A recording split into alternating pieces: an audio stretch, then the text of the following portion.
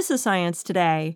If you have good stereo vision, you could be a perfect fit for jobs that require action, speed, and precision. This according to neuroscientist Adrian Chopin of the University of California, Berkeley. If you're part of a baseball team or basketball team, it will be easier if you have a good stereo vision. If you already have good stereo vision but you want to be better, one reason to go there would be to be a military person.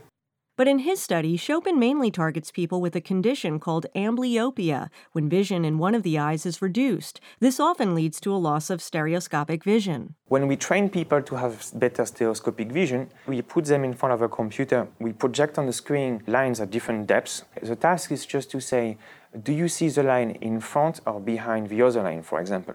Chopin says over 10% of people around the world are stereo impaired, but the rest of us see the world in 3 dimensions and can benefit from improved stereoscopic vision. For Science Today, I'm Larissa Brannon.